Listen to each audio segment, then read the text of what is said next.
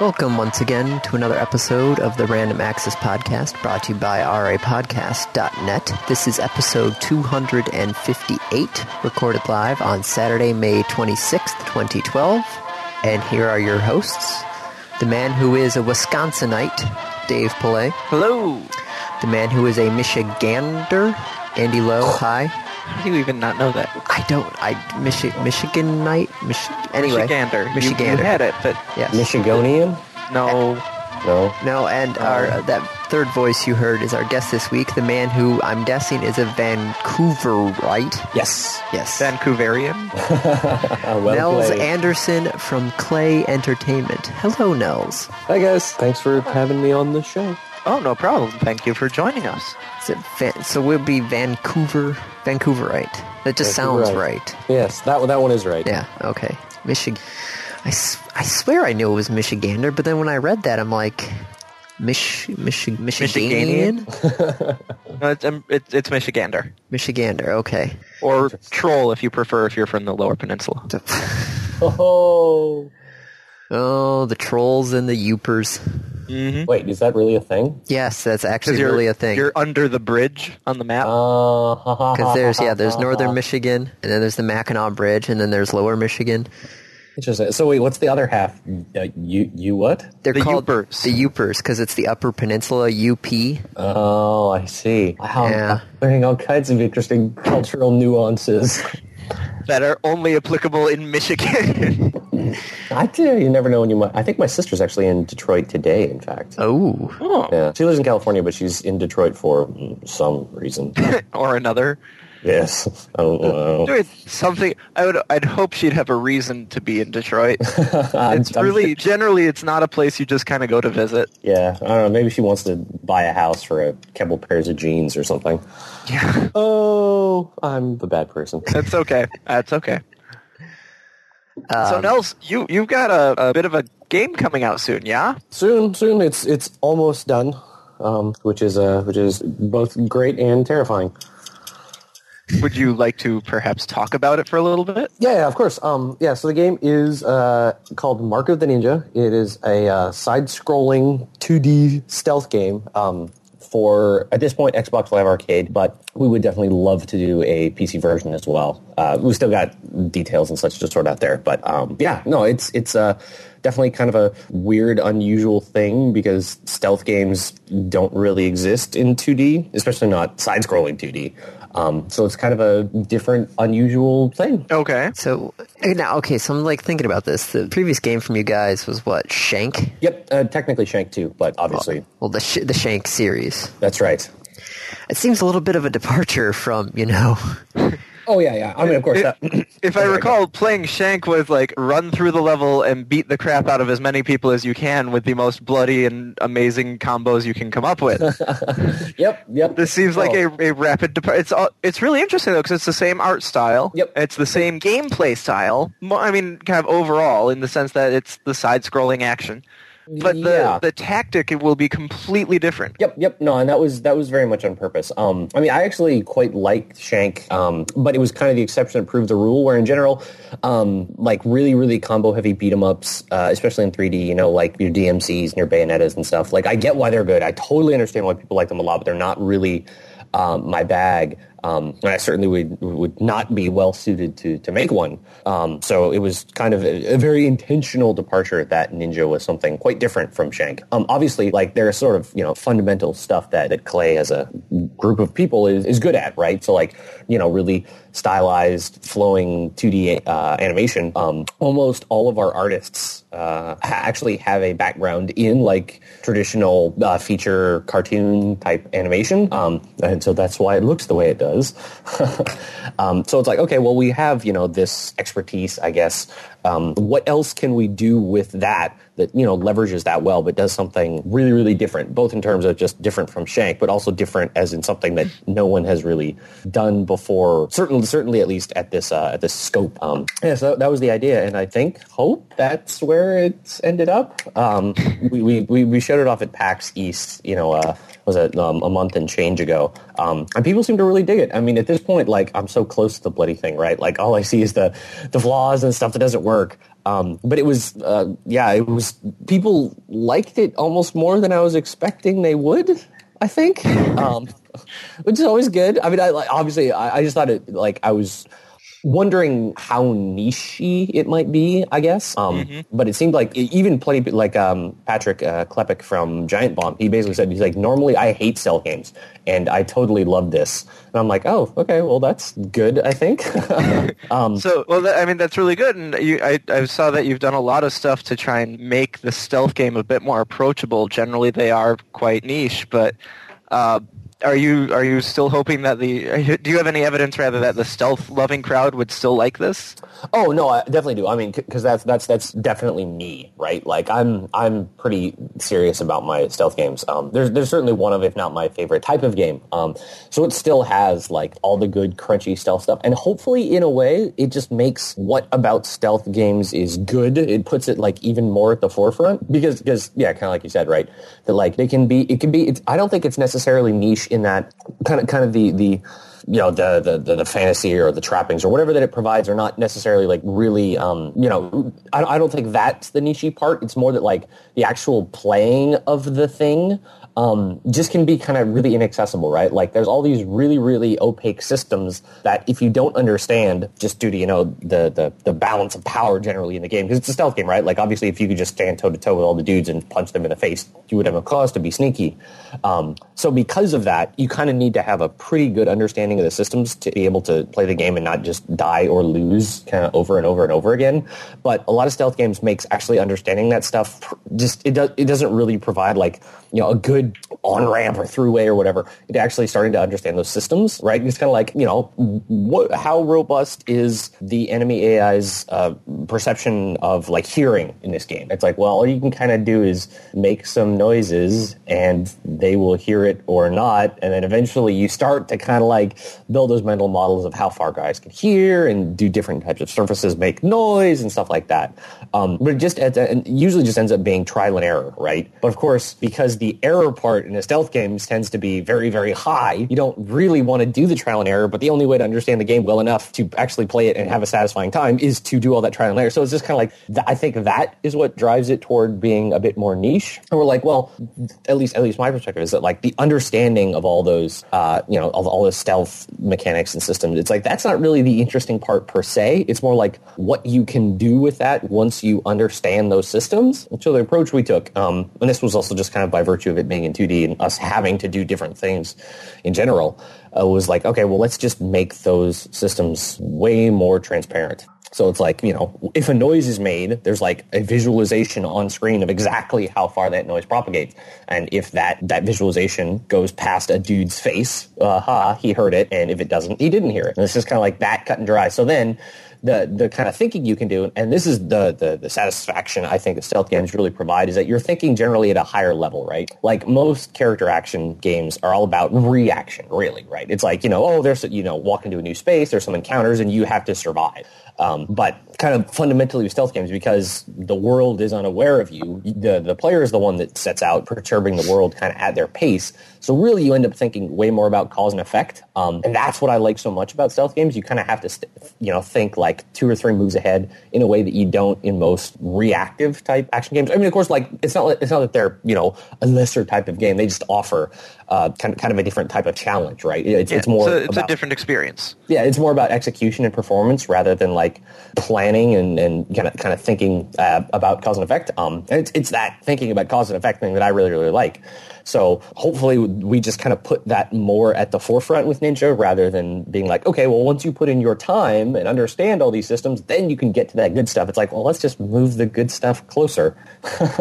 That's a very long-winded way of saying I think it will definitely appeal to people who like stealth games, but maybe, as we've been kind of pleasantly surprised by so far, people who are even like, well, normally I don't really like stealth games, but I quite like this. Hopefully it will serve both factions of those people well, I hope. Cool.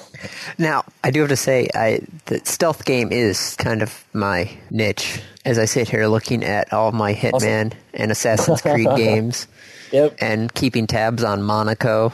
Oh yes, yeah. Oh, well, actually, Monaco. at PAX East, Andy and myself and another guy named Dan Silvers, who's working on Children of Liberty. Oh, yeah, we did, I heard about that one, we did, too. we did like an hour-long panel Q&A type thing that was just all about stealth games. God damn it. Yeah, it was pretty cool. Andy, you have to start going to PAX again.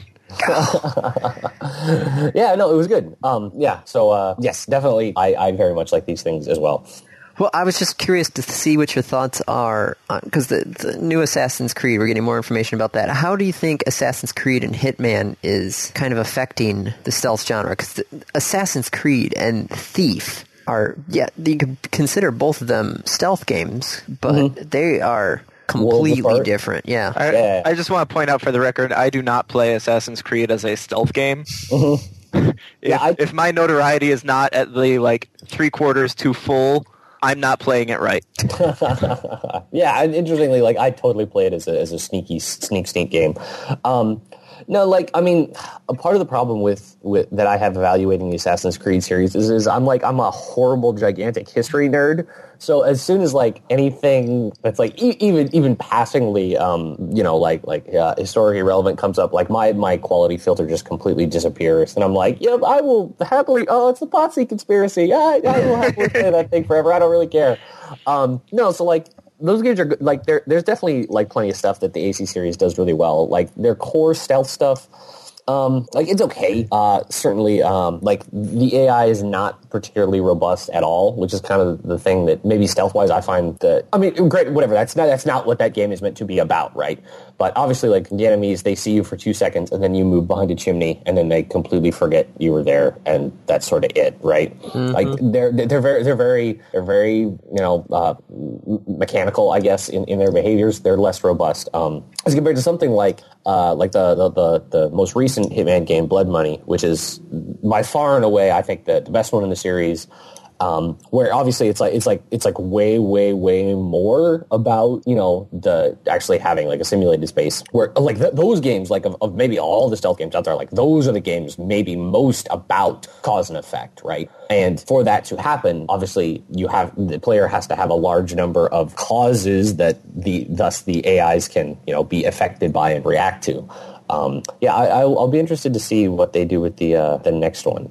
I mean, I don't know. We'll see. Now, whose idea? I see. I didn't even hear about Mark of the Ninja until Dave pointed out the text adventure to me. Which that, as far as hey, take a look at what we're working on, that was fantastic. That's so cool. Yeah, I mean, it really was the kind of thing where it was just me and the company's founder Jamie were sitting around it was Sunday afternoon or something. We're like, hey, we need to announce the game soon. What are we gonna do? And we obviously we could do a trailer and a website, but that's not that isn't necessarily ineffective or whatever. That's kind of what everybody does. We wanted to do something slightly different. What about a text adventure? Okay, sure, let's do that. We just kind of did it. We worked with our writer, Chris Dolan. Do you guys know Chris? I have not met Chris. No. Okay, yeah, Chris. He's been a games and music in general culture journalist for years and years and years. He and Jamin Warren Brophy started Killscreen magazine. Oh, okay. But Chris wanted to sort of jump the fence, so to speak, and get on the game side as well. So he actually wrote the entire game. I mean, obviously, we worked with him and stuff, but the actual words what come out of people's mouths were all Chris. And so we had the idea of okay, we'll do some kind of text adventure thingy, and then Chris just turned it around in a weekend, basically, and then it was done, and we put it up, and it went out. We had the framework it was built on. It was called Undum, and it's kind of sort of built to do interactive fiction type stuff like that on the web. We had to hack it a little bit to have the video and show up right and stuff like that. It was mostly there just out of the box. Of course, we didn't write the framework ourselves, but the actual what you do, was that it literally came together in 2 days. And it was cool. Quite a lot more people liked it than I thought they would. I guess this is a recurring trend or whatever. So that's good. I think we kind of maybe got a little bit of an itch to do something maybe kind of related for right before the game actually launches. I don't know if it'll look exactly like that, but I think we'd like to do something in that spirit of doing something different again. Now, how long have you been working on this game? We started just after GDC last year, so that would be like March 2011. And it'll be done in like a month and a half. So end to end, that's like 15, 16 months. That seems pretty quick. It is. Yes. There aren't a ton of us either. It's a good amount of time. Like, I personally, just in terms of my aptitudes and desires, I don't know if I'd want to work on something for like years and years and years. But similarly, I'm not super down with something that's like, yeah, we turned this game around in 3 months. It's like, well, you can't really do that much in 3 months. So yeah, it's definitely, it's like a good amount of people and a good amount of time. But all things considered, the amount of stuff we had to figure out just because this style of game doesn't really exist. That time did go very quickly. Yeah, because you think about it, it's like, okay, so you have things like Monaco and the Hitman and everything else, but yeah, you guys definitely picked one that nobody else is doing, which is a good thing. Yeah, I hope so. Yeah, when we started, there was basically one side-scrolling stealth game that I was aware of that, of all things, was actually made by Yahtzee Croshaw, like the zero punctuation video. It's like he actually made a 2D stealth game called Trilby, which is kind of like elevator action, but a little sneakier.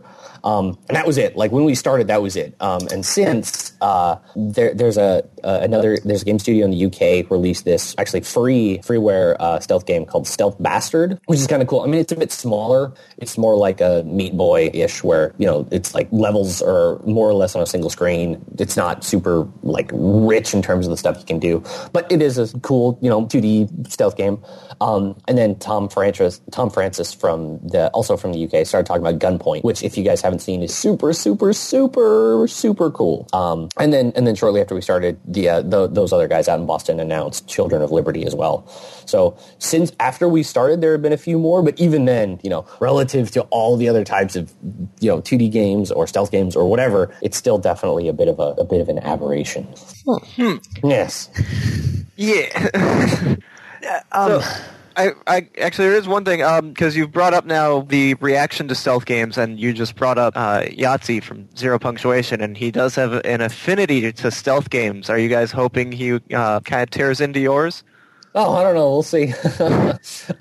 Actually, before I worked at Clay, I worked for Hothead Games on the Deathspank series. And Yahtzee did a review ages ago about both Deathspank and Limbo, and it was basically just totally complimentary. And I was like, "Oh, sweet, that's kind of cool." So who knows? Maybe we'll pass muster again. But yeah, man, I haven't. Very few games do. Yes. I haven't watched a ZP in forever. They are still out there. I know they're still out there. It's one of those things that's like, why did I stop watching? I'm not exactly sure. So I have another question, actually. Shank was, at least, I haven't played through Shank 2. I have been meaning to, just haven't gotten around to it yet. Mm-hmm. But Shank, we could say, was perhaps heavily inspired by Kill Bill. Yeah. And just is there a similar inspiration for Mark of the Ninja, or are we going kind of completely out of the blue? Yeah, not really. The tricky bit is that kind of, as especially in the West, as a fictional archetype, like the ninja doesn't. It's never really treated in a way that isn't super cornball and goofy, right? Like there are from Japan a couple really good ninja movies. They were made like the 70s, and good luck finding an actual copy of them anywhere. But especially in the West, like it's all super cornball stuff, right? So there isn't really like a lot of good inspiration to draw in terms of like popular culture. So again, because I am a giant history nerd, like it actually ended up being far more about like actual history. Obviously the game is set in the modern era, and it's a bit more, pop culture-ish than like what actually happened during Japan's Warring States period and all that. But kind of looking at just sort of what actually transpired during that period, and, not just the myths of the ninjas, but like just what was sort of the political tensions were in that era and all that kind of stuff. That was far more of an inspiration than any other element of pop culture. That being said, certainly stuff like spy fiction is a bit easier to draw upon because it also kind of has that sneaky, concealed sort of atmosphere. But it at least manages to have stuff that's both like a bit more grounded or serious or whatever, and the really cornball, goofy stuff. And both of those things can kind of live alongside, side by side, healthfully. So we're trying to hopefully do that with Mark of the Ninja, where it's like, oh, this thing is a bit more like cerebral and thoughtful. And hopefully people don't find that unappealing, given that almost all the other ninja stuff is either over the top or completely cornball and goofy, or both. Is it wrong when I think of Western ninjas, my thought process automatically goes to Batman? Yeah, I mean, kind of sort of. That's like certainly the in terms of other games, there are things we can draw upon, and the more recent Batman games definitely have like good elements of that for sure. Oh, well, the first one had more elements like that rather than the second. The second one, okay, so you had the challenge maps that were stealthy, but still. Yeah, I mean, it's more of those bits where you actually get locked in the room, and it's like, all right, no, you gotta be all sneaky and take out all the dudes. Oh, man. Now I just want to play the Batman again. Damn it. Darn it, Andy. Well, the DLC for that's coming out soon, or did it already come out? The Harley Quinn DLC? One of the two. Don't have time. Yeah, don't have time. I've been playing Civ 5. I do not have time for anything.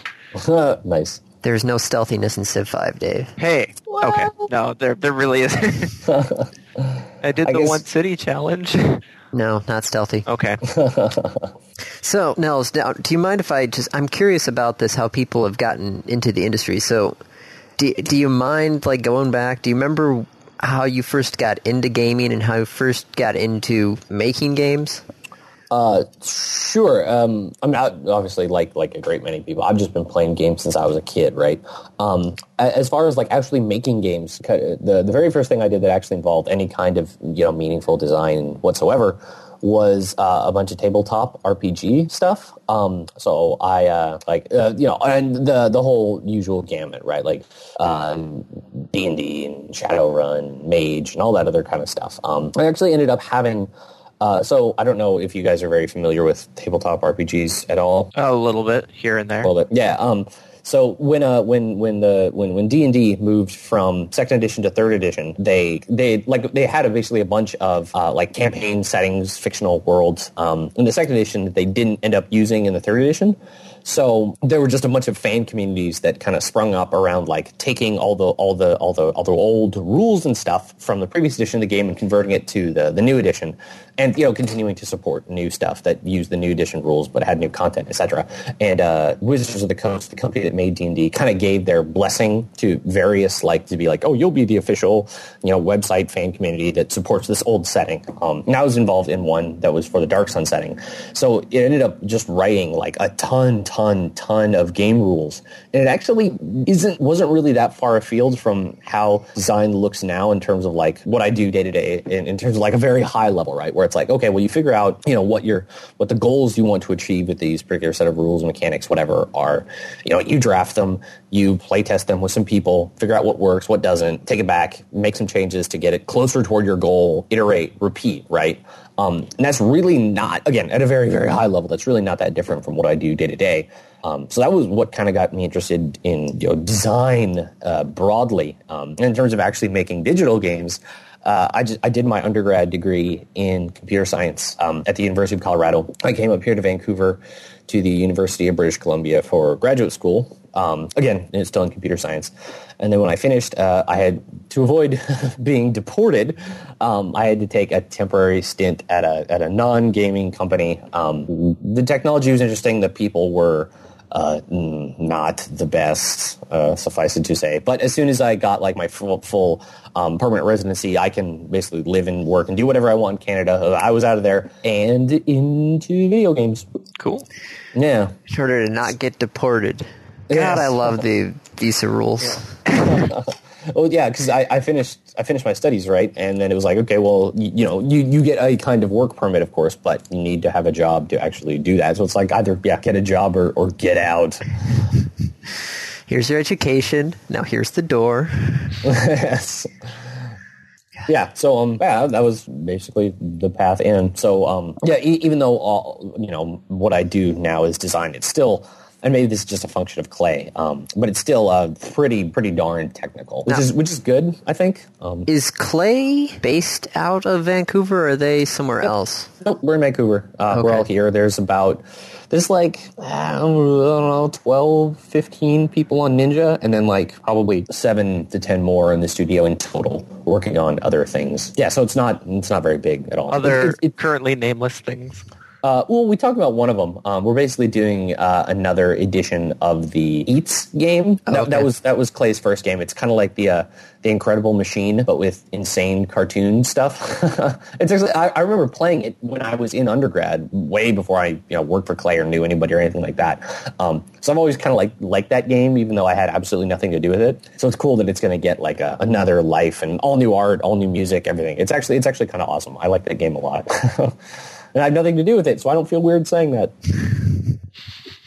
Now, what is the gaming community like in Vancouver? Because your guys are right next to Seattle, and so I'm thinking you got a lot of connection there, but are you? Do you still have your own separate community in Vancouver, or? Oh, yeah. No, there's probably, I mean, if you were to exclude Microsoft, there's probably about as many studios in Vancouver as there are in Seattle. So like, there are a couple of really big ones like Rockstar Vancouver. They did Max Payne 3. They're local. Used to be Blue Castle. Now I think it's just Capcom Vancouver. They did Dead Rising 2. They're here. Obviously Relic's here. Radical. EA has a giant, like almost all their sports games aside from the American football ones. Yeah, aside from that, almost every other single one is made here. So there's lots of big studios, and then there's lots of cool indie stuff as well. So it's a very good mix. Like the kind of as a fallout of kind of the way the industry was here for a really, really long time. Like it was basically just the really, really big companies. So all the different developers were really siloed, and people didn't really get together and talk very much. And a couple of years ago, myself and some other people were just exhausted by how abysmal the community was. We're like, well, we'll drag this thing into the future, kicking and screaming if we have to. So since then, we've kind of been able to get especially the independent folks together a lot more. There's monthly get-togethers, and we do a bunch of good collaboration and stuff. So the community's definitely. I'm way happier with it now than when I started, which is awesome, and I suspect it will only continue to get better. Well, that's all I had for that. Yeah. All right. We should probably get to the topics of the week. Otherwise, we will never get to them. I suppose. As per usual. Yeah. Normally we have a guest on, they just ramble, and then we're just like, oh, crap, we're running out of time. Yeah, I'm definitely proficient at rambling. I think it might actually be a requirement to work on video games. Probably. Judging by the sample of the game industry that has agreed to come onto our show, which is completely an unbiased sample. Right? Yes. Nice. People who agree to go on a podcast. Yeah, maybe a bit more inclined. So speaking of the Xbox, we can actually segue into a topic. Yeah. So remember last week how we talked about there was a fight between Microsoft and Motorola, and then the Motorola Droid was banned from coming to the United States? Well, it seems now another ruling found that Microsoft was infringing on a Motorola patent, and the Xbox might be banned from coming into the United States. Oh, right, because they're a lot of the parts and assemblies in Mexico. Yep. Okay. So you can't bring your phones in. Okay, you can't bring your game station in. Wow. Yeah, technology patents are fantastically stupid. Yeah, okay. So I'm going to guess that both sides are just going to agree to drop their suits. Who knows? It would cost them less money to just let the other person infringe than to fight this and duke it out. Although you really got to hand it to Motorola's research lawyers who found out that the 360 is going to be infringing on the patents. Well, this was actually due, I think, back in November 2010. Yeah, there was a thing in Germany or something like that, right? Wow. That's just ridiculous. Yeah, it's absolutely ridiculous. Yep. When I think about the amount of money that gets expended on these kinds of things, it makes me profoundly sad.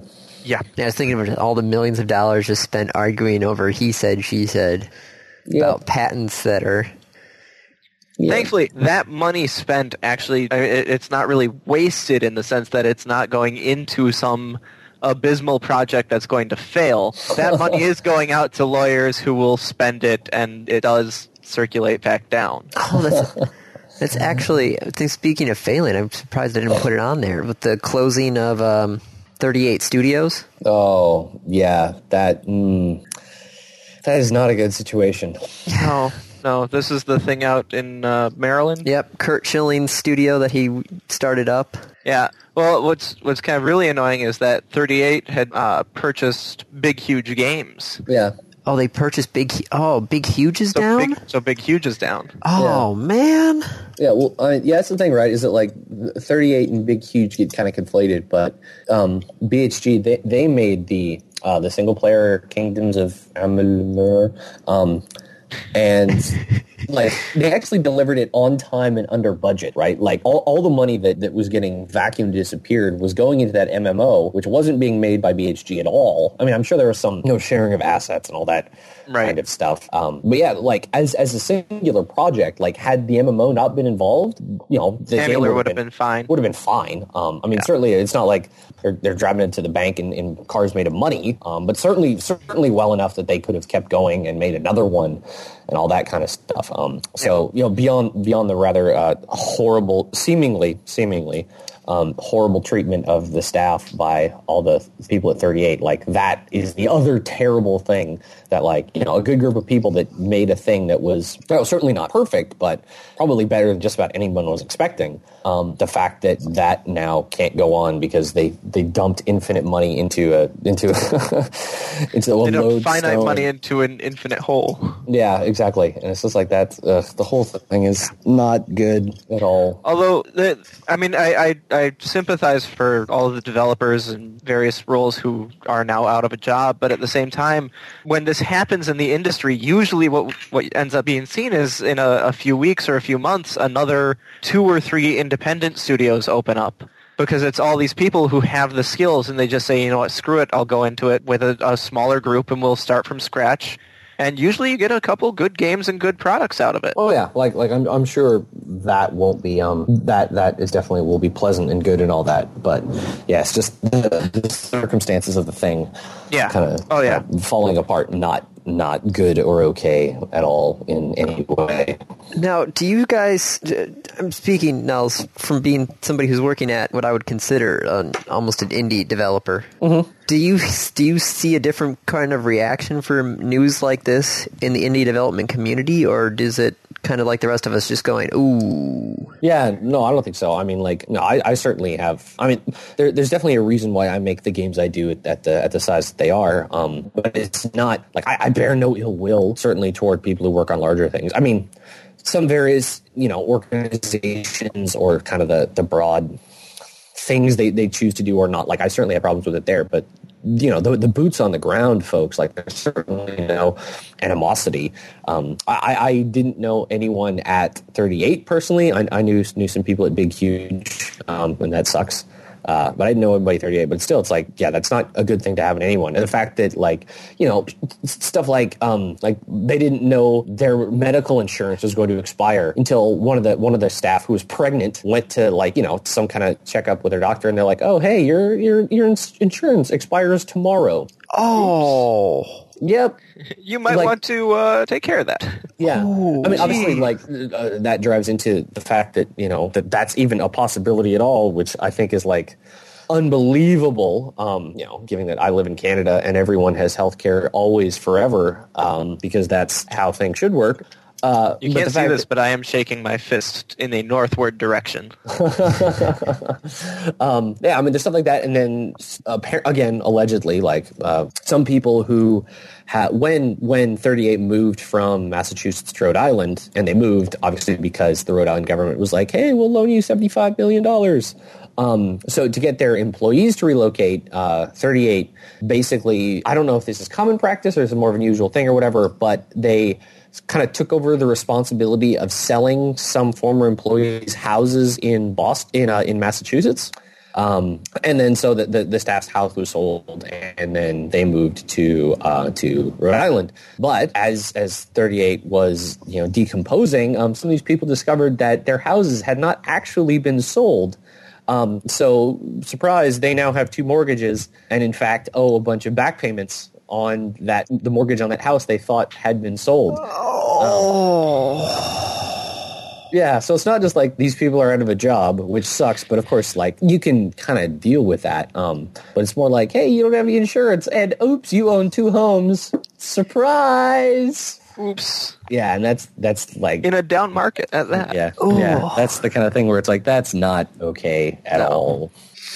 Oh, man. Yeah. I see. Except there's no one to sue at this point because the company doesn't exist. Exactly, right? It's like, I mean, 38's not even going to be able to pay their secured creditors, let alone like any unsecured stuff that may come out of like a giant class action lawsuit or whatever.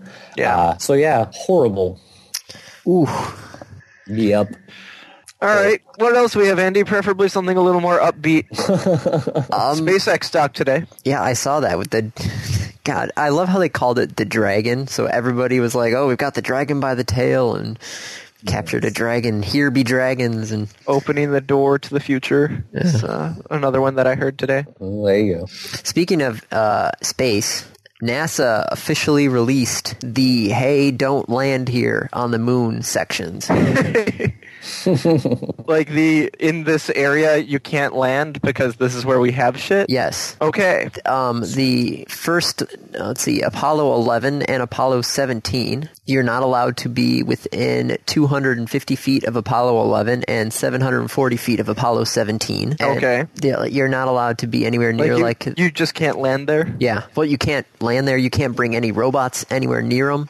It's literally a no-go area around a couple of the landing sites. And who's going to enforce this? This is not a no-go. This is, hey, we'd really appreciate it if you just didn't go here. Well, NASA actually put that as part of the stipulations when they were helping out with the Lunar X Prize. Okay. So they said it's part of the... But still, like, China did not need Lunar X Prize help, Andy. So if China decides to go to Apollo 11 and take down the flag and put up the Chinese flag, we can't do much about it. No, especially since we don't really have any manned space program at the moment.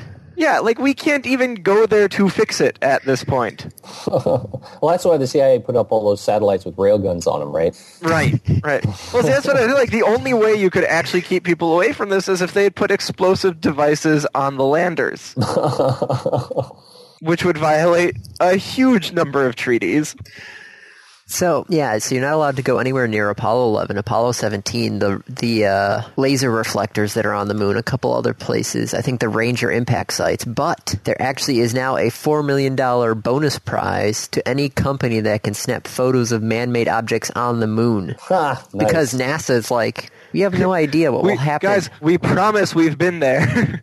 Well, no, the fact that we've actually have been there, but the other fact is that nobody knows what 40 years of being on the moon will do to things. Oh, yes, right. The thermal expansion and contraction. Yeah, all this, the moon dust and everything, the temperature swings, solar radiation, nobody has any idea what will happen to things. So they actually want people to go and take a photo of, like, the rover or something. But they say you can't get within a certain radius. Of a couple of them. So I could go to, like, the Apollo 16 site and snap photos. Or the Apollo 15 rover, which is mainly everybody's shooting for that one. Oh, interesting. So yeah, there's spots where NASA doesn't want you to go on the moon, and there are spots that NASA really, really, really wants you to go on the moon. Like, I'm thinking, like, just get a really, really powerful telescope. Oh, believe me, that's still not powerful enough. I think somebody has done calculations of aiming Hubble at the moon. Really? Yeah, Hubble telescope and the moon. Does it have the focusing distance? All right, here we go. To capture something that close? Hubble telescope from the Hubble website. Can the Hubble see Apollo landing sites on the moon? No.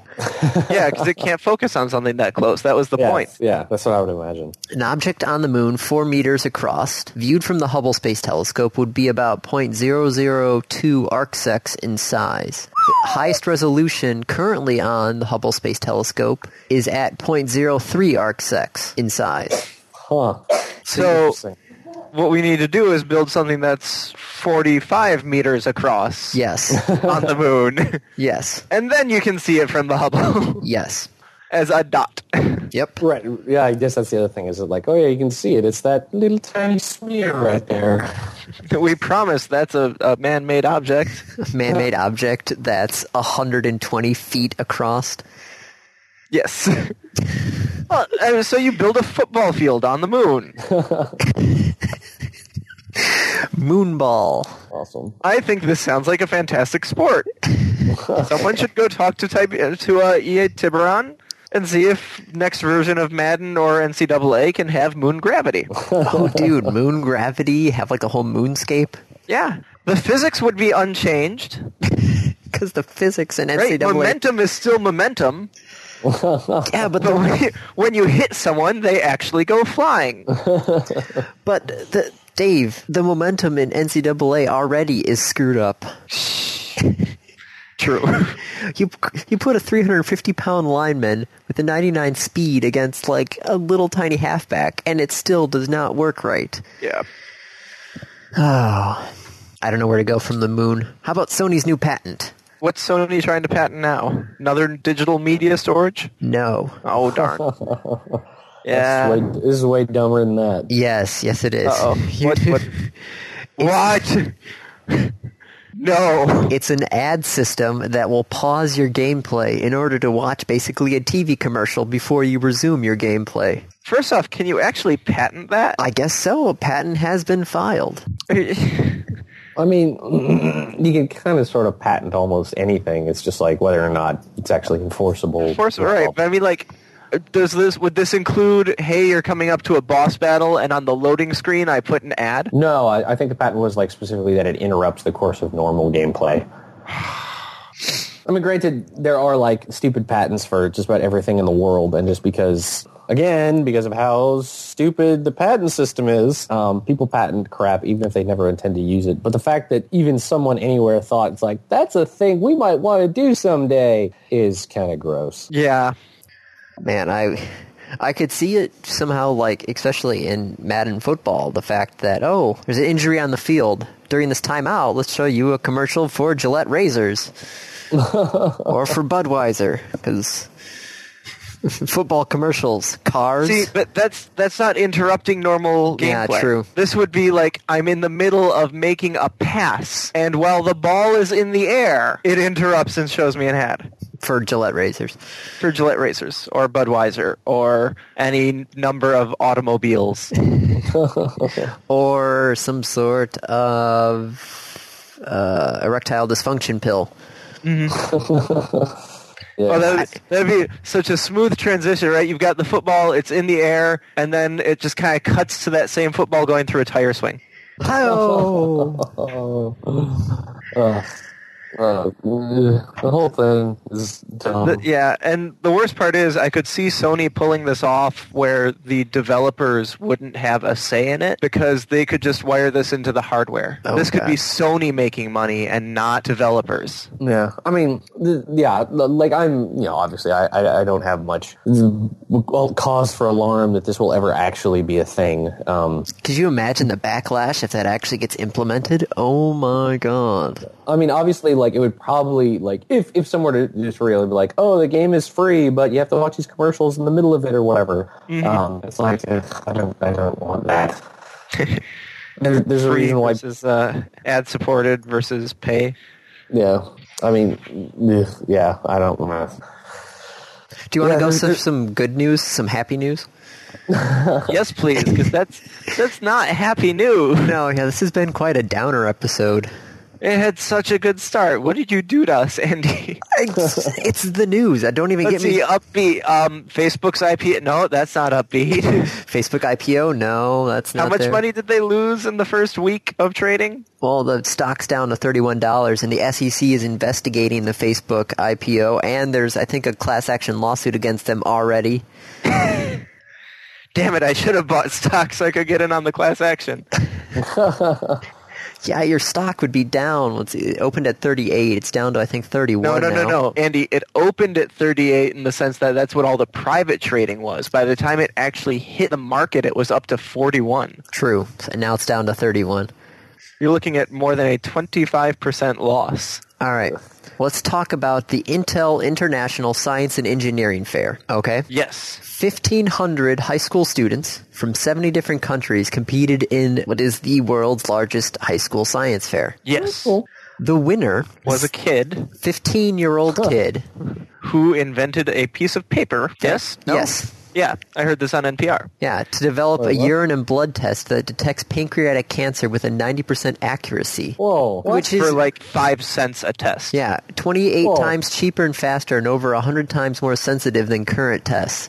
15-year-old high school kid What? for a high Yep. school science fair. Wow. Yep. So what did you do for your science fair? I made a baking soda volcano. What did you do? I invented a test that can detect 3 different forms of cancer with 90% accuracy. Costs about 5 cents per sheet. Takes a couple minutes. Wow. How? What? Jesus. Yeah. I mean, more. It has to do with the antibodies in your blood that are developed when you have said types of cancer, and then it's just a reactive piece of paper that changes conductivity based on those antibodies. Jesus. I mean, maybe it's just because I've been out of high school for about a decade now. Yeah, my high school wasn't like that. Yeah, I mean, it's just like doing something like that is so far afield from like anything that anyone. It's like I don't even know where that starts. Right? It's like I need an idea for the science fair. Cancer detection? Like I don't even know what the genesis of that looks like. All right, now, not even that. There were 2 runner-ups also that received $50,000. One, which was okay, developed what he called microsearch, which combs through small amounts of content such as tweets or Facebook status updates to improve the function of search engines. So he's getting hired by Google when he finishes his CS degree. Yep. The second one, oh my goodness. That's about to land a 6-figure career. And the second one? Who is it? Aria Dykhovsky from Virginia. Side note, the one who did the microsearch is actually from Ontario. Oh, nice. The other one investigated the science of quantum teleportation and discovered that through a process of entanglement, information from one atom will appear in another atom when the quantum state of the first atom is destroyed. Well, but that's not new. They've been doing that. With quantum teleportation? Yeah, they've been doing quantum teleportation But research. quantum teleportation research for a high school science fair project? Well, but all it says is he investigated it, not that he actually performed it. Which is probably why he got third, or she, or Runner-up. yeah, runner-up compared. It's like, nope. See, if you'd actually gone through the trouble of having a working demonstration of quantum teleportation, then you'd have gotten first place. No, you lose to a guy with a piece of paper that detects cancer. Oh, man. Sounds like Valve is writing this. Yeah, that's insane. Man, way to go, science kids. Jesus. That's ridiculous. Yeah, that's kind of awesome. I approve. That is definitely a positive story. MIT's developed a new ketchup bottle. I saw that. Yeah, if you have a chance to watch the video, it doesn't... sick? Yeah, it's this stuff, super hydrophobic spray, which originally you could spray on your clothes, and literally the dirt will just kind of like fall off. And you can put it over circuit boards to make them water resistant. They made a food-safe version called Liquiglide, and then put it inside glass, plastic, and metal bottles that will just make anything just slide right out of the bottle. As long as it's water-based? It's basically like Teflon on steroids. So now you don't have to worry about that classic hitting the ketchup bottle, which technically I think you're supposed to hit the 57. You hit the 57. Yeah, to get it to work. But this stuff, you don't even have to do that. Well, no, I assume that for the first one, you'll still need to hit the 57 to just get it moving. I don't think so. Well, because, Andy, if you just turn it upside down, there's nowhere for it to go because the air pressure is pushing it up. That's that's why you hit the 57 is to kind of break that air pressure seal. Okay. But still, it looks freaky watching the video. It looks unnatural. Because it's ketchup sliding around a bottle? Yes, sliding around like it's not ketchup.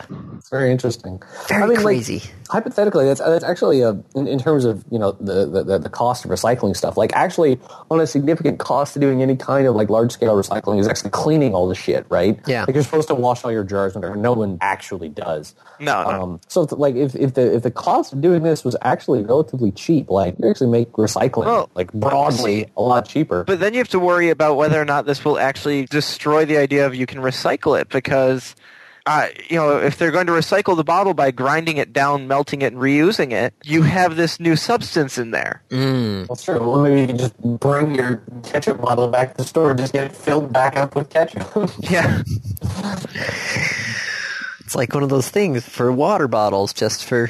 With ketchup. With ketchup. I can see all the condiments. There's one with ketchup, one with mustard, stone ground mustard, yellow mustard, spicy mustard, horseradish mustard.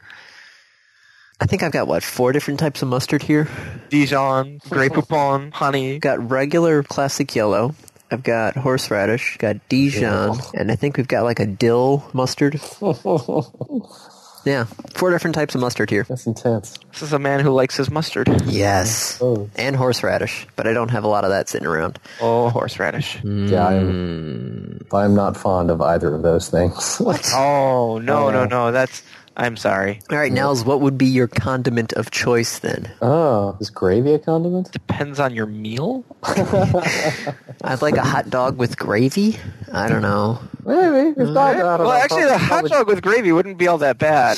No, you're right. Yeah, If not that, then, I don't know, barbecue sauce probably. Okay.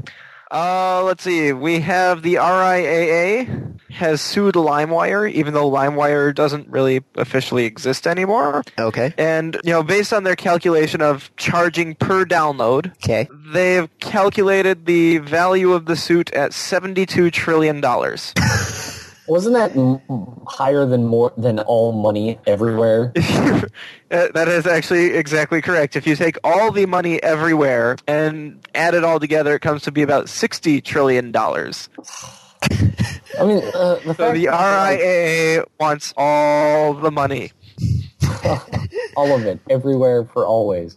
Yes. I mean, like, it just demonstrates how like absurd this process is, right? Like the fact that anyone can like of course a judge will throw it out or whatever, but it's like the fact that anyone could spend any amount of time being like, this is a worthwhile investment of human life. It's just Of time and resources, right? This is that is so much money.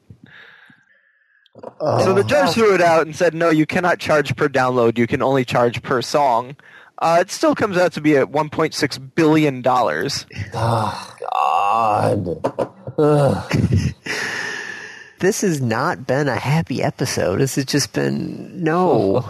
Well, this is a lot of companies being very stupid again. Oh, God. This is not an uncommon theme for us, Andy. I know. People being stupid. Yes. That's how the world goes round, because people can't figure it out. I don't think that's an uncommon theme for anything anywhere ever. No. All right. Well, I'll tell you how I've spent my week. I've been playing Diablo 3. Click, click, click, click, click, click, click. Click, click, click, click, click. Lots of clicking. And when I go onto Steam, now keep in mind, Diablo 3 is not a Steam game. Okay. When I go on Steam, the majority of my friends list says Diablo 3. Yeah, nice. Okay. This is not a strange quirk. Yeah, Diablo 3 sold really, really, really well. How well? Thank you for asking, Andy. The first week, 6.3 million copies. 6.3 million copies. That's half the population of World of Warcraft worldwide. That's an interesting way to think about it, I guess. Some number of those were the people who got it for free because they bought like a year of WoW or whatever it was, right? That 1.2 million people were not counted, at least in the original 3.5. I don't know if they're counted in the 6.3. I see. I mean, it doesn't matter how you slice it, right? Like that is. Yeah, there's between 6 and 7.5 million people who now have a copy of Diablo. Oh, man. Activision made buckets. Yep. Well, this is what happens when you get a game that everybody wants to play for years. Have you guys seen the secret level in Diablo 3? And Andy, I have a counter to that statement in just a sec. No, I have not. So remember when they were developing this, there was a huge uprising of it looks too pretty and too bright and sunny. There's actually a secret level which is filled with unicorns and fairies and rainbows. Nice. That's awesome. And you go there and you slaughter everything. Awesome. Andy, my counterpoint to your this is what you do when you have a game everyone wants that has been in the making for 12 years. Yeah? That sounds awfully familiar. Do you perhaps know what I'm about to say? Duke Nukem? Thank you. Oh, yeah. As soon as you said, that sounds familiar, I'm like, oh, wait, no. We've been here before.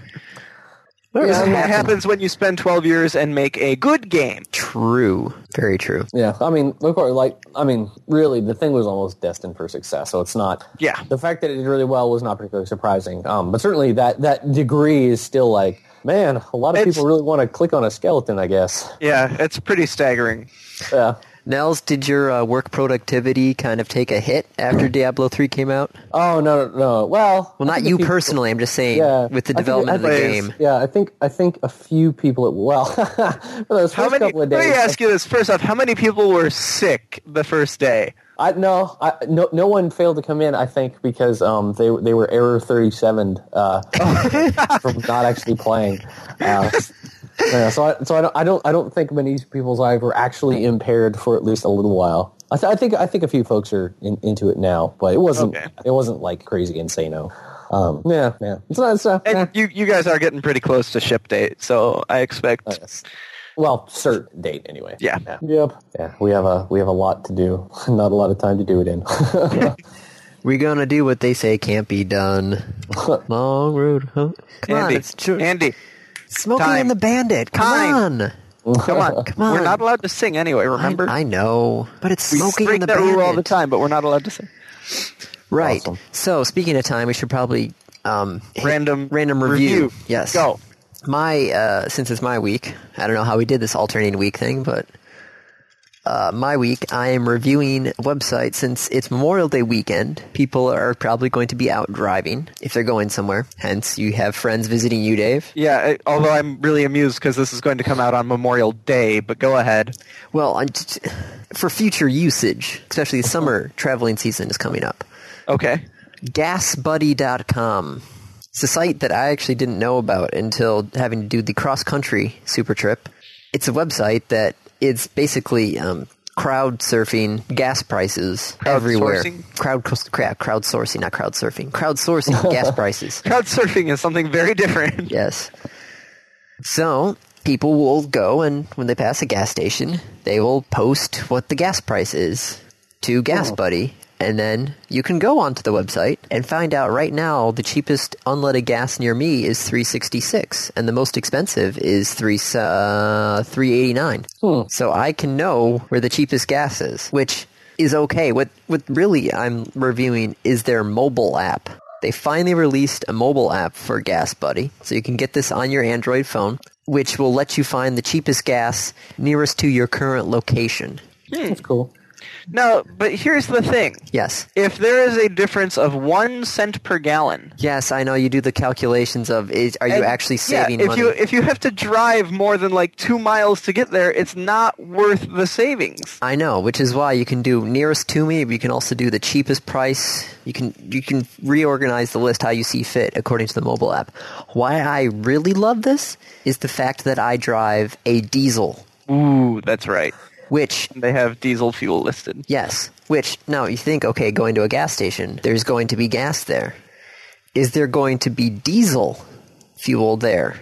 The answer is most likely no, and so I use it. So if I'm running low on gas, as I was a day or two ago, I'm like, crap, I need to get to a gas station, but I'm in a part of town that I've never been to before. Where the hell is the cheapest diesel gas nearest to me? And I found, hey, there's a BP station 2 miles down this road over here it's not the cheapest, but hey, it's your closest, and it's like one of the 3 cheapest prices in town at the moment. So I just drove there and got gas. That's what I'm really loving about it. It's for diesel cars, this thing is a godsend, because if you're driving cross country, if I'm driving to Fargo and I need to stop and get gas somewhere, I can actually find out, okay, where is the nearest diesel gas station for me? Yep. Now keep in mind it's also dependent on the crowdsourcing, though. Yes, that is the other problem. Is there's some gas that's 22 hours. There's prices on here that are over a day old. 29 hours, and they 27 definitely hours. do change every day. Yes. So mileage may vary, but most of these, this one was posted 13 hours ago, 18 hours ago, 14 hours ago. It's the diesel prices. The gas prices, 3 hours, 57 minutes, 7 minutes, 34 minutes. These are all local times for me in Kalamazoo, which is not, yes, it's sort of metropolitan, not even metropolitan, I would say. It's decently sized. So yeah, 34 minutes, 36 minutes, 42 minutes, 1 hour, 2 hours. I like the heat map on the website. Yes. I'm having a little bit of fun with that. So that's also helpful, especially if you're planning a huge, cross-country size trip. Yeah. You can actually figure out how much it's going to cost you for gas. It's like, and different states have like weird different fuel taxes too, right? So it's that's why California is always the most expensive gas in the United States. Yeah. Continental. Oh yeah, you're right. Hawaii. Oh gosh, gas in Hawaii. Let's clarify. But so yeah, it's Gas Buddy. If you're curious about how much gas you're going to need, or you're going to take this on the Android market, or do you have to custom install or what? Nope, Android market. I'll tell you, it's called the Google Play Store. Oh God, why'd they call that? Because they did. I don't know. Yes, let me just double check that before I confirm. Gas Buddy, yes, it's on the Google Play Market. It's I'm free. Looking at the page right now. It's already installing to my phone. I walk to work. Well, some of us don't have that. God, public transportation in the state of Michigan is dismal. Because it's the state of Michigan, Andy. I know, it's the state The point is everyone is supposed to have a car. Yeah, it's stupid Motor City. Oh, right. Right. Like, it's easier for me taking public transportation to go to O'Hare Airport than it is to the Detroit Airport. Wow. Well, it's also roughly equidistant for you. Yes, true. But still, the ability to drive it, take a train into Chicago, and then take public transportation, I think it's the Blue Line to O'Hare. It is the Blue Line. That's so much easier than going to Detroit. You have to take the train station. You have to take, I think, 3 different buses, and then you can finally, take one bus line out to Detroit Airport, DTW. So there you go, Gas Buddy. If you're going to be driving over the summer, check it out. Cool. Will do, because I will be driving over the summer. Speaking of driving over the summer, Yes. I believe we have a random topic. Yes, we do. The random topic. A while ago, I forgot what episode it was. I'll have to check the list. But Dave and I had the random topic of, is it considered visiting a state? Or what do you consider visiting a state? And we talked about airplane trips and car rides and that sort of stuff. Which, right after that episode aired, we got a request for a random topic. How many states have you visited? Dave, should we go through this one at a time, or? Well, I'm trying to. We never came to a conclusion about what does it mean to visit a state. Well, I know just visiting an airport is right out. Okay, but driving, or I mean, if you have to walk out of the airport. Okay, so my layover in Atlanta does not count. Did you leave the airport? No, I didn't. I spent 4 hours there waiting because that stupid plane broke down. Okay, so we're going to go with the idea of airport is, it's like an embassy. It's not actually the state. Yes. Okay. But when I spent a spring break down in Atlanta, then yes, that would count. Okay. Now it comes down to the driving part of the things, because... Does driving through a state count? Yeah, because technically... Can we say it counts if you get out of the car? But That's probably what I would say. But if you get out of the car at a nationwide gas station, does that really count? It's that same argument we had last time. Is if there's nothing specific to the place. No, see, but based on what we've said and decided on the airport, that if you step outside of the airport, off the airport property, I am seeing your car as the airport. As long as you step outside of your car, you are in that state. Okay. So is there any state we didn't stop at on the cross-country super trip? I don't think we actually stopped in Illinois, but I've been to Chicago many a time. Let's just go through this alphabetically, and Niels, you can jump in if there's actually been a state that you have visited on this list. That's probably going to be a lot. All right, Alabama. We'll start first off. I do not believe so. Bialula Battery, Alabama. I helped out with a church group down there. That's actually the fictitious home of Bubba Gump Shrimp. Shrimping is big down there. So that's one for me. Alaska. No. No. Nope. Arizona. Yes. Yes. Yeah, me too. Hoover Dam. Arkansas. I've been to Arkansas. Nevada? I have not. Arkansas, I have not. You're not missing anything. Okay. California. Yes. Yes. Colorado. Yes. Yep. No. Connecticut. I have to think for a second. No. I've spent almost no time east of the Mississippi, basically. Yeah, the first time west of the Mississippi was, 6 years ago for me? Connecticut, I'll have to look on that one, because we did take trips to Boston, so I'm not sure if we've been through Connecticut or not. D.C. Delaware. D.C. isn't a state. Fine, but I've been to D.C. Doesn't matter, it's not a state. Delaware, I have not been to. Nope. Florida, yes. Yes. Yes. Georgia, yes. Yes. Hawaii. I think it was a long time ago. You been to Hawaii? Yeah, that's where my wife and I went on our honeymoon. Ooh. Puerto Rico's not a state either, Andy. Damn it! God. It was nice, though, except Neither everybody is spoke Guam. Spanish.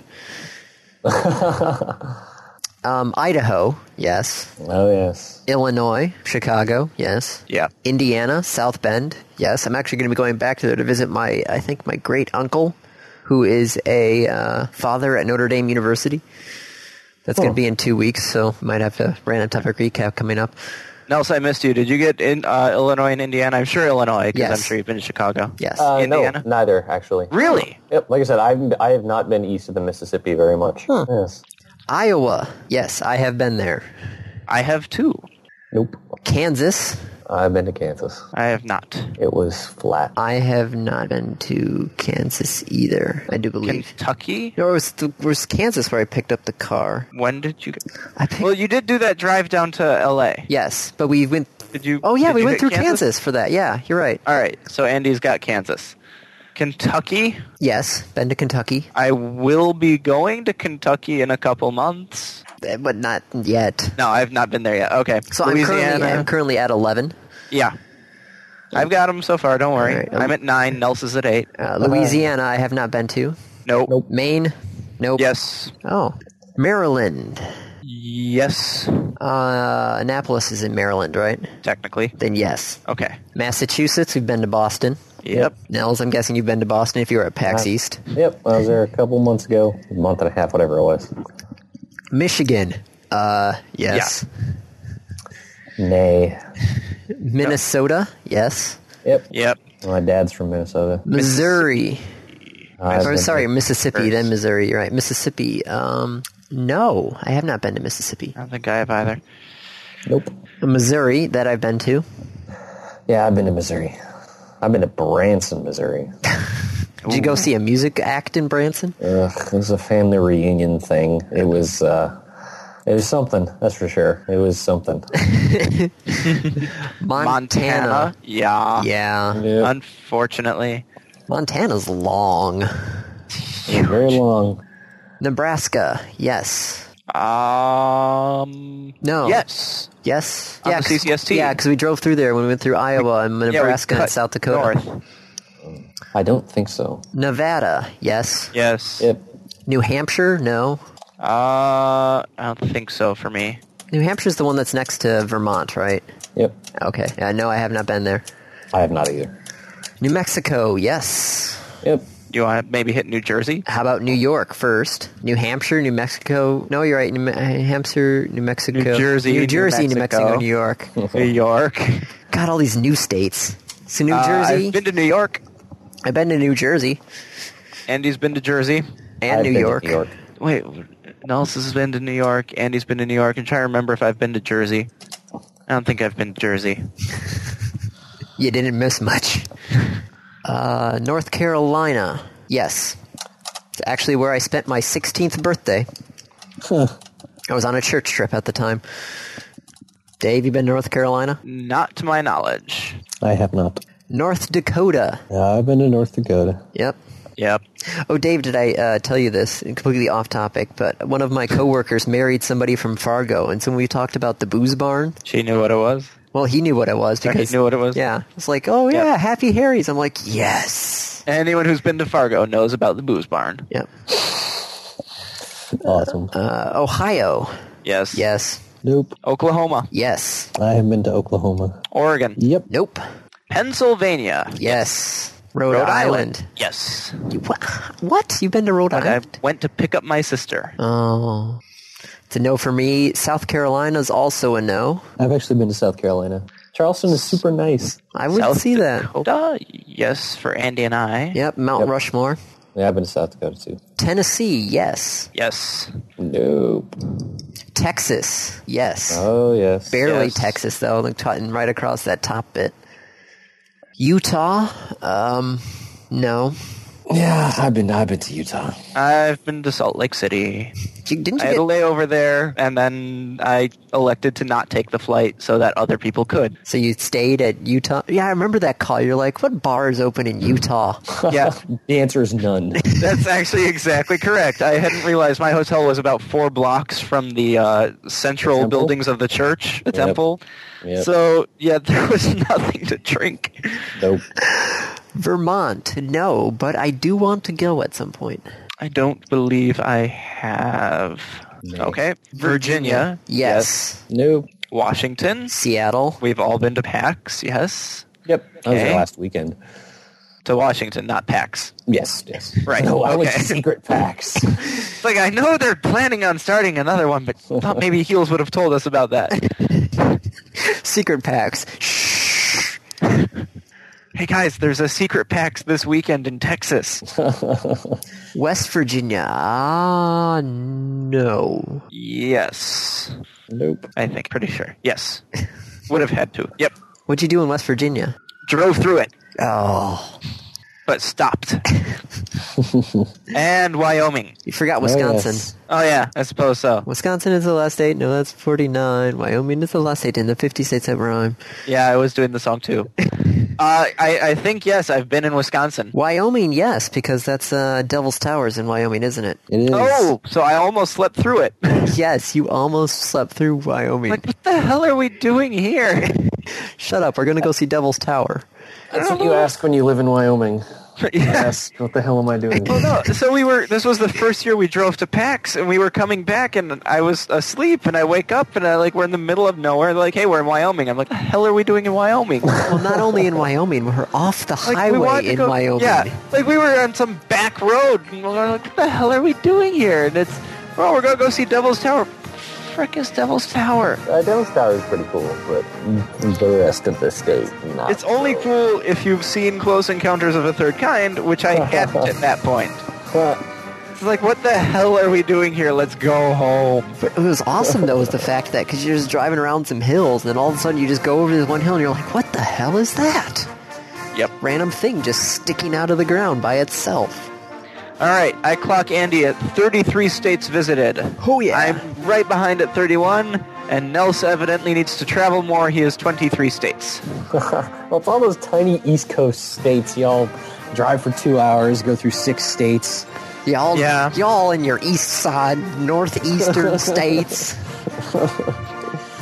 God, have you ever actually, there's a, it was on the History Channel, I think we talked about it, but how the states got their shapes? Most of it's by rivers, isn't it? Yeah. Well, no, there was a 2-hour, like, documentary put on by the History Channel that kind of does an overview, and they actually, like, because the map of the United States kind of goes east to west, and they talk about how the different types of state borders were created, like starting out like eastwards, working their way to the west, and it works well with the history of the United States as a whole. Mm-hmm. Nels, being Canadian, probably doesn't care about this, but still. I was at one point a U.S. citizen, Andy. Yeah, I mean, I still have dual citizenship. Right, yeah. This is I thought the U.S. doesn't count dual the citizenship. U.S. doesn't recognize dual citizenship, but it doesn't revoke your U.S. citizenship. Okay. Yes, exactly. So according to the U.S., Nels is only a U.S. resident. Once you're an American, you're always an American unless you go in and basically go to an embassy and throw your passport at them and give them the finger.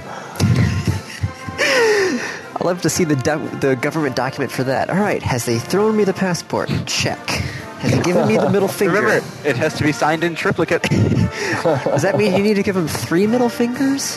Can I just hurry the process and give you my 3 fingers right at the same time, or do they have to be 3 middle fingers separately? Let's see, but if you just give them 3 fingers, they think you're asking for 3 things. This is... you lose all the meaning. So, okay. Go me. Go, Andy. You are 2 states ahead of me. Excuse me, I need to go fly somewhere. Sweet. Bon voyage, then. Yeah, where are you going to go to? Somewhere up east or Nebraska? Oh, I'm looking. Let's see, I'm missing Alaska, missing Arkansas, Connecticut, Delaware. Well, you know what? Maybe I was in Connecticut. Nope, you already said 31.